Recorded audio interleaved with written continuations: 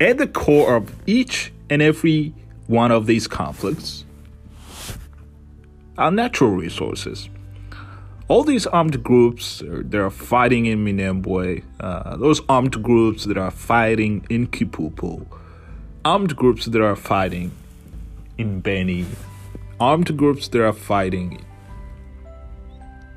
in so many other parts of the Democratic Republic of the Congo are all motivated by one source of fortune, that is natural resources.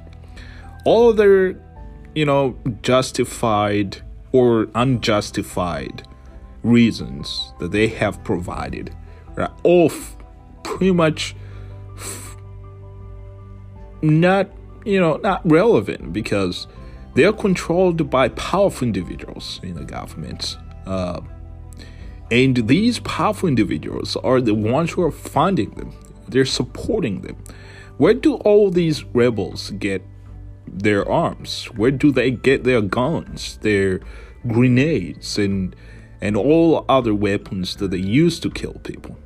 They don't have gun factories in the Democratic Republic of the Congo. They don't.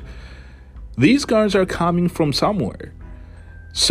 And these people who are fueling them, who are providing them with all these guns, are the people who are responsible for the conflicts.